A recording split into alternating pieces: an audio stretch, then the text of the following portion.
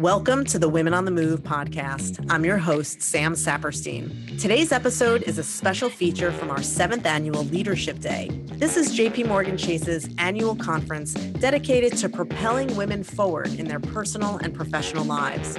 The day has evolved from a small internal gathering into a can't-miss event for thousands of clients and employees. The following discussion is between Sheryl Swoopes, WNBA legend, Sam Rapoport, Senior Director of Diversity, Equity, and Inclusion for the NFL, and Lauren Tyler, Head of HR for JP Morgan Asset and Wealth Management. They explored themes of inclusion, motherhood, and diversity in sports during their time on the stage. I hope you enjoy the conversation. Title IX came to be in 1972. It's celebrating its 50th anniversary this year.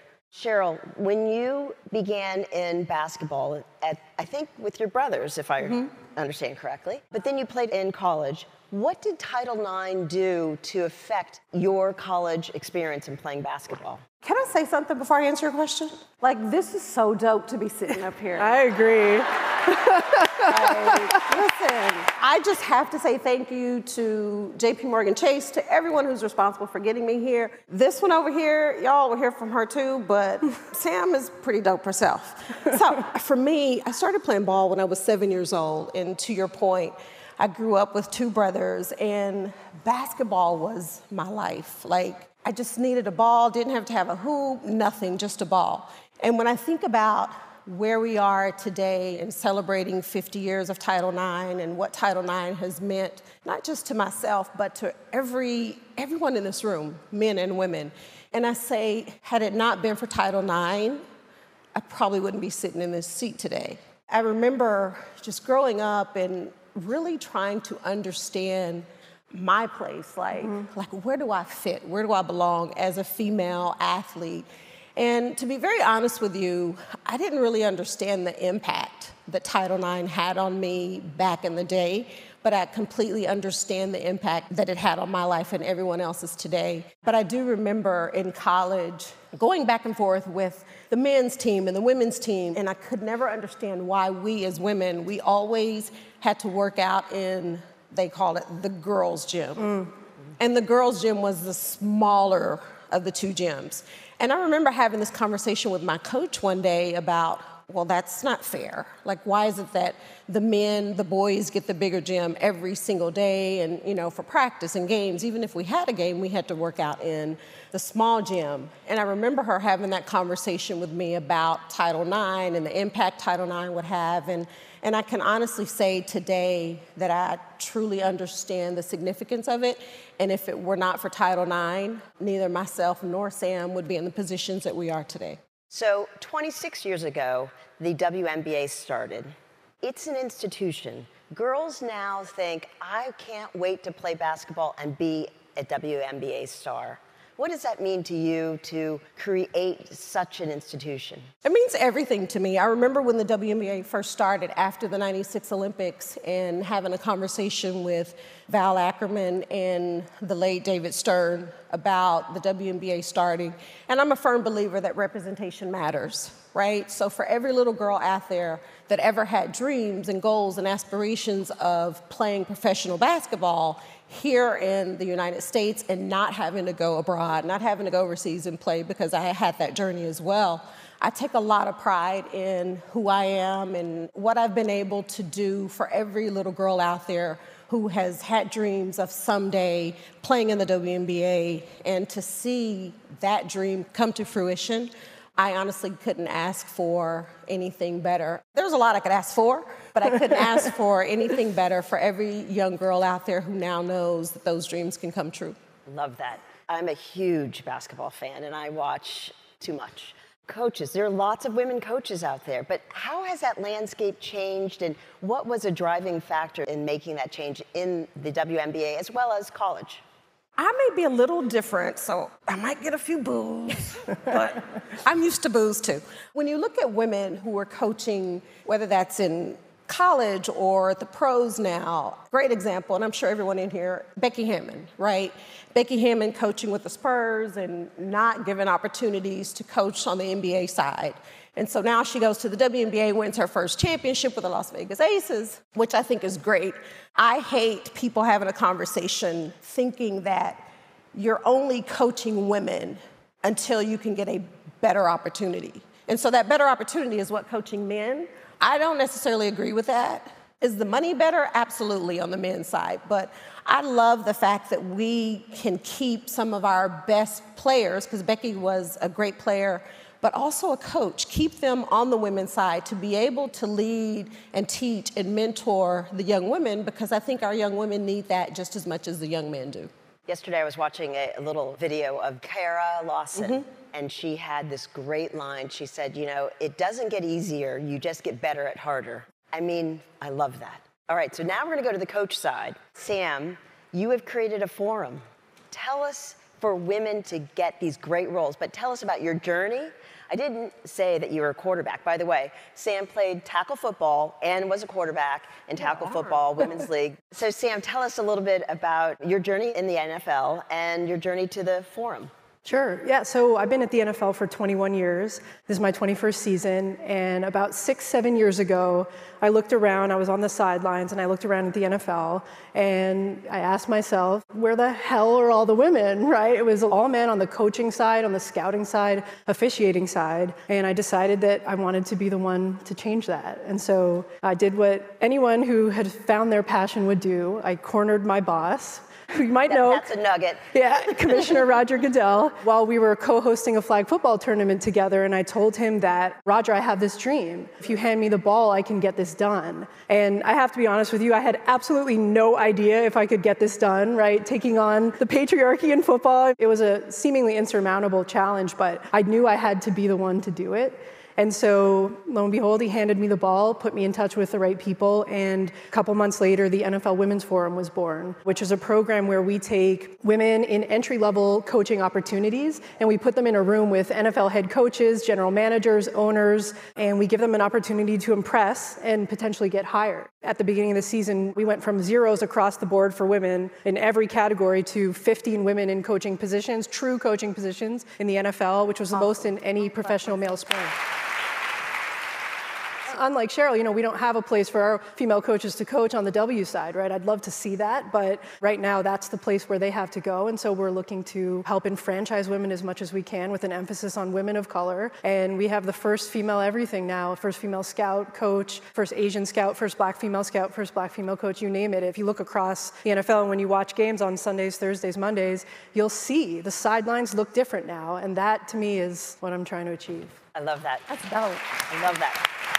So was everyone receptive? Were the players, oh my gosh, were the coaches, the other refs? Give me a little bit of color. Yeah, a ton of pushback. I mean, so many bloody knees in this, I can't even tell you. I'll give you a few of examples. I mean, fans on Twitter were relentless, right? A lot of fans were telling me that I'm ruining their sport. The Tampa Bay Buccaneers have 2 female coaches, and they were tweeting this petition to try to get them to change their name to the Tampon Bay Buccaneers, and they were saying that they were so furious. I actually want to pose a question to the audience, because you asked about pushback with the coaches. Of all the coaches in the NFL, in NFL history, who do you all think would be the hardest one to get on board for this?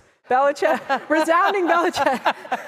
So a couple years, we had our eye on Belichick for a long time.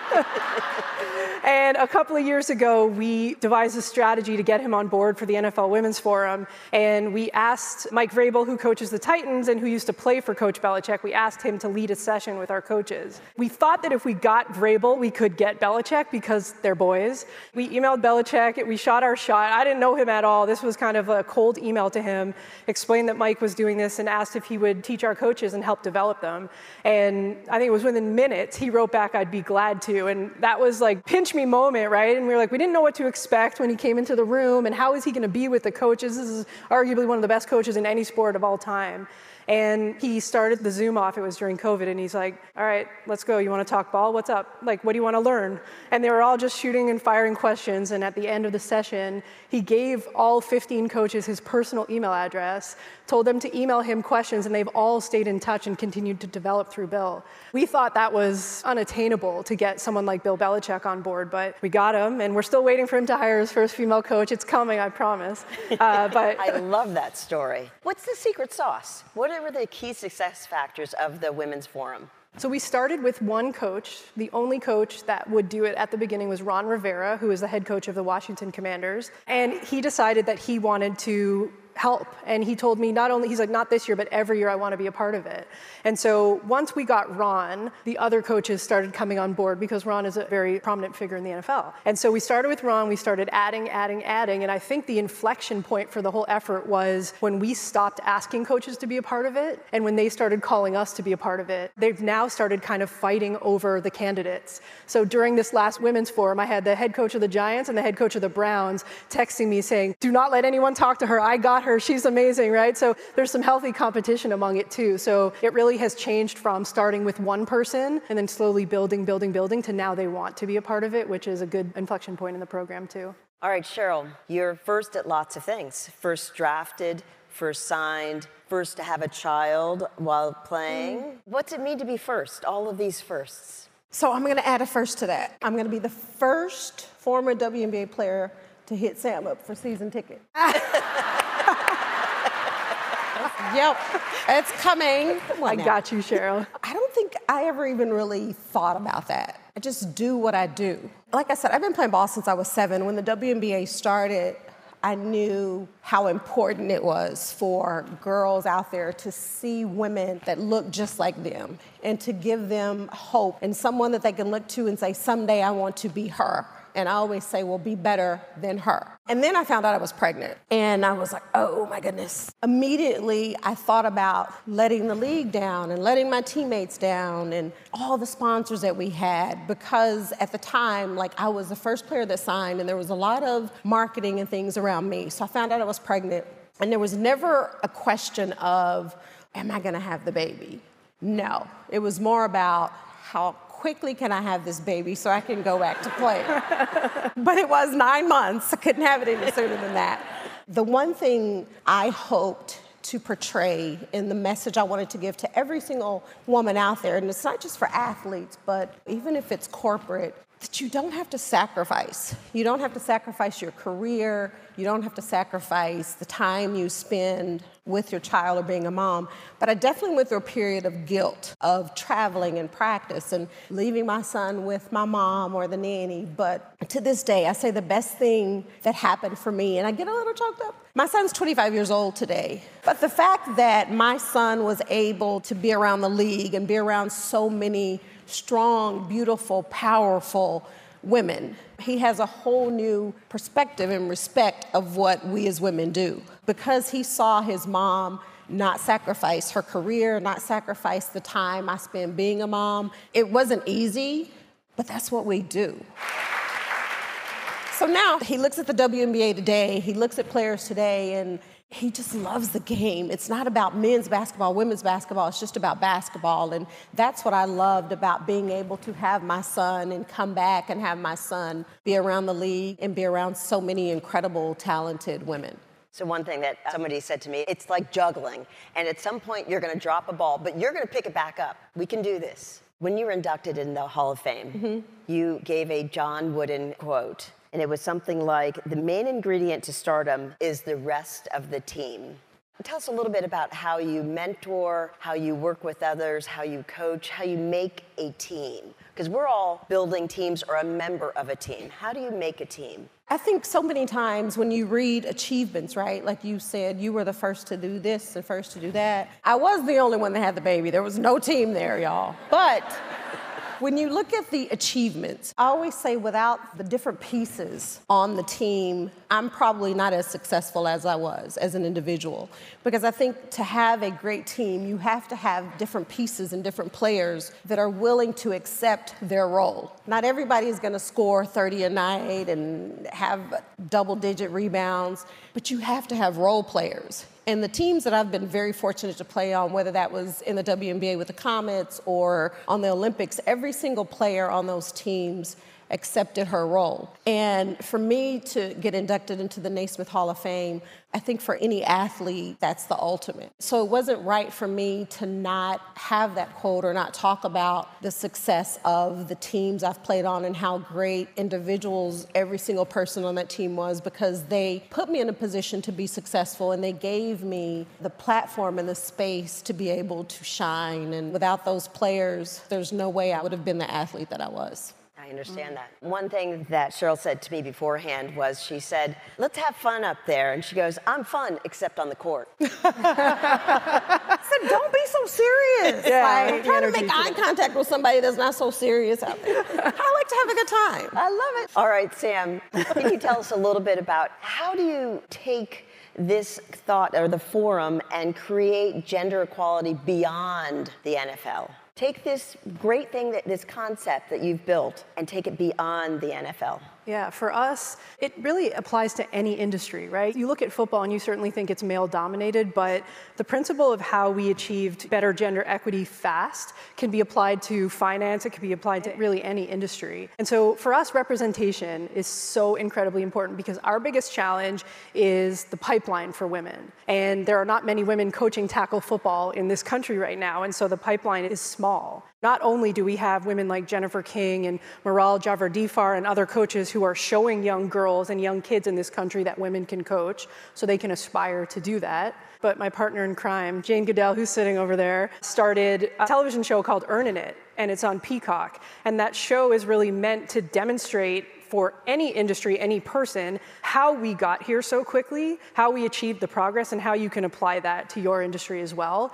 But also so young girls can look up and see people that look like them and take that career path. I played football my whole life. Not once did I ever think I could be a coach in the NFL. It never crossed my mind. Thinking of it now, that would have been bomb. I wish I would have coached in the NFL, right? Too late now, I'm 41. That is something that I want young girls who are growing up to see women who look like them doing it so they can achieve it too. But that show really explains everything of how we got there, and it's pretty cool. And you're not too old to be a coach. To start? I don't know. Right? No, you're not. All right, I'm going to do lightning round at the end. I have 3 questions. You're both going to answer them. Short or long answers. We have a little bit of time. First one, how do we encourage young girls to play sports and live their dreams or shoot for their dreams? You got to show them what it looks like, right? And I feel like that is such an important component to everything that we're doing, and for young girls too. My young daughter is you have to show them, because I'm not a big fan of like t-shirts that say like girls can do everything. It's like, why aren't there t-shirts that say boys can do everything, right? Like it's showing them already that they're less than. And so I think that showing them powerful women or not powerful women who are doing incredible things in this world so they can draw things from certain people to advance. That's what, the small part of what I'm trying to do here is to empower young girls to say, if they can coach in the NFL, I can be the CEO of a bank, right? Like I want them to feel that way. And so that's Jamie, part of what we're doing. Love it, love it. I agree with that. You have to encourage them. Show them women who look like them. To Sam's point, whatever that is, doesn't necessarily have to be sports, but since you ask about sports, I just believe in giving them every opportunity that the boys have, going back to Title IX, right? To parents, I say, don't discourage your daughter to do one or the other. Let her experience that for herself. Let her decide what she likes, what she doesn't like, what she wants to do, what she doesn't do. Don't try to live out your sports fantasy or professional athlete fantasy through your child. Give her that opportunity to decide what she wants to do for herself. You all remember that image of Cheryl carrying her little baby I think it was at halftime, and I think Michael Jordan was there or something, and I remember growing up seeing that, and I can't imagine how many young moms saw that and said, I can do it, because you were the first to ever do it. We've never seen that image before on television, right? But what you don't know about that is, and this is, seriously, I probably was either headed to go breastfeed my son at halftime or after, because I did do that during games. What is your favorite moment in sports in 2022? Am I first? Yes, please. Are you first? No, you're first. You're Okay. first. Well, now that I have an NFL hookup, this is my favorite moment right here. Oh, God. I can retire right now. This is my favorite moment. But before this, no doubt about it, watching, to me, the greatest of all time, Serena Williams. Good. It's good. For sure. Sam? We didn't talk about this before, but we knew we were going to have the same answer, so I won't go Serena, but that was my answer. I knew that. Mine is my 4-year-old son's moment. We were at a birthday party, and there was a piñata, and they said all the little kids should come up first to hit the piñata, so all the little kids were tapping, tapping, tapping, and my son freaking took a bat and wailed it, and the whole thing blew up, and my wife and I act like we won the Super Bowl, like we're like, ah! And that was like the best sports moment. I know it's not really a sport, but whatever, it's baseball bat, and we were losing our mind. I'll never forget that moment. God, it was so cool, and so that was my favorite moment. That's so good. I taught him how to throw a football, but I didn't know he could swing a baseball bat. But that was it. And I'm playing it cool sitting next to Cheryl Swoops, but like I'm dying inside right now. Aww. We both are. We both are. All right, last question. Last question. Who's your sports idol? Okay, Sam? I mean, I had the privilege, I don't know how I got this privilege of speaking to Billie Jean King for our podcast. And I asked her specifically about the criticism that we endure and how to face that. And she taught me that criticism is a compliment and it's the price that you pay for being a pioneer. And she said, if you're not getting criticized, you're probably not doing anything. And like that, I can't tell you how much that flipped my reaction to the criticism. And I almost love it now because I'm like, okay, Billie Jean King said I'm doing something, right? If they're calling me names or whatever it is. So that really changed my perception of it. And I think that was the best advice I've gotten thus far. I'm going to borrow that. That's Take good. it. That's good. The other greatest of all time, besides Serena, the one and only Michael Jordan. I was fortunate enough to actually meet him and work a basketball camp with him and all that good stuff. But I remember when I found out I was pregnant, I went to a Chicago Bulls game. I don't remember who they were playing because it was all about Michael Jordan. It wasn't about anybody else. And I walked up to him when the game was over, and he put his hand on my stomach and was like, oh, so you're pregnant? Yeah. I said to him, I would be honored if you would let me name my son after you. Oh. And his response was, if he has a good jump shot. And my response, because you know I always got to come back with something. My response was, he's going to have a better jump shot than you ever had. We're still working on that part. Yeah, Michael Jordan is, without a doubt, was my childhood role model, sports idol, and to this day, he probably still is.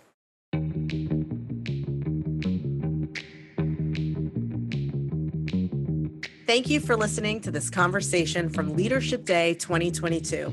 I hope you enjoyed Sam and Cheryl's stories and lessons from the sports industry. It's encouraging to hear how women are driving change in a typically male-dominated field. And it's even more encouraging that they've been strongly supported by male leaders like Michael Jordan and Bill Belichick. Leadership Day is intended to inspire attendees and give them actionable takeaways and insights to use in their lives. Thank you to Cheryl, Sam, and Lauren for being part of this day and for inspiring so many others. The mission of Women on the Move is to help women in their professional and personal lives. Our goal is to introduce you to people with great ideas, inspiring stories, and a passion to make a difference. To learn more about Women on the Move and listen to the full library of this podcast, please visit jpmorganchase.com/WOTM. For JP Morgan Chase's Women on the Move, I'm Sam Saperstein. JP Morgan Chase Bank, N.A., member FDIC.